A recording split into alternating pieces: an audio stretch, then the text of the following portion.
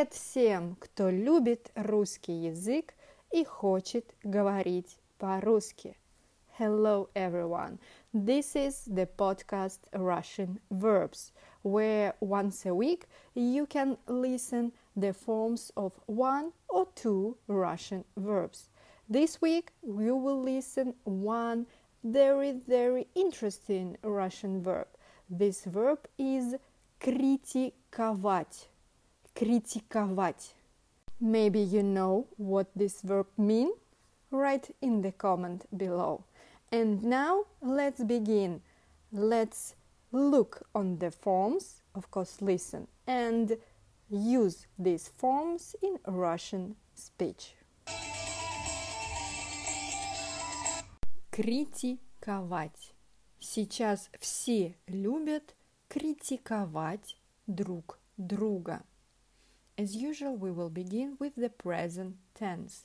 Я критикую, ты критикуешь, он критикует, она критикует, мы критикуем, вы критикуете, они критикуют. Обычно я себя сильно критикую. Если критикуешь сам, будь готов к ответной критике. Отец критикует мой образ жизни. Почему-то ее всегда критикуют ни за что. Мы критикуем политику, а не человека. За что вы сегодня критикуете власть? Пусть критикуют и восхищаются мной. Past tense. In the past, we will have only three forms: for masculine, for feminine, and the plural variant. Он критиковал, она критиковала, они критиковали. Он и тебя критиковал ведь. Оппозиция постоянно критиковала власть. Только одного президента еще не критиковали. Future tense.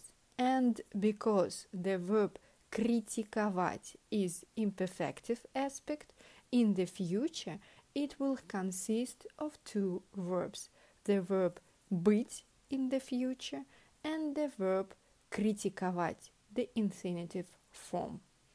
Я буду критиковать, ты будешь критиковать, он будет критиковать, она будет критиковать, мы будем критиковать, вы будете критиковать, и они будут критиковать. Если хочешь, я не буду критиковать.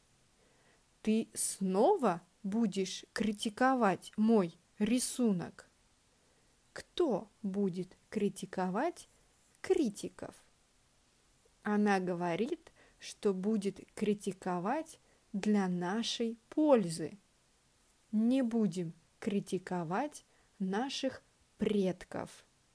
Чем больше будете критиковать, тем больше вырастут рейтинги.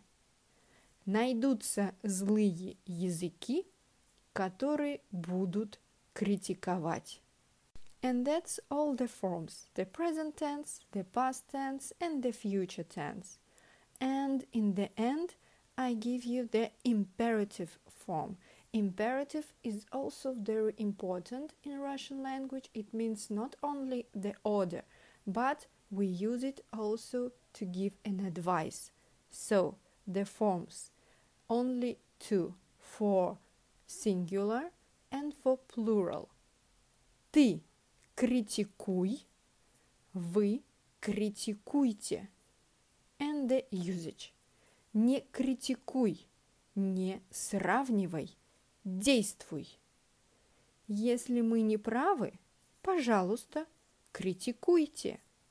And that's all forms for the verb критиковать. If you have your variants of usage, write them in the comments.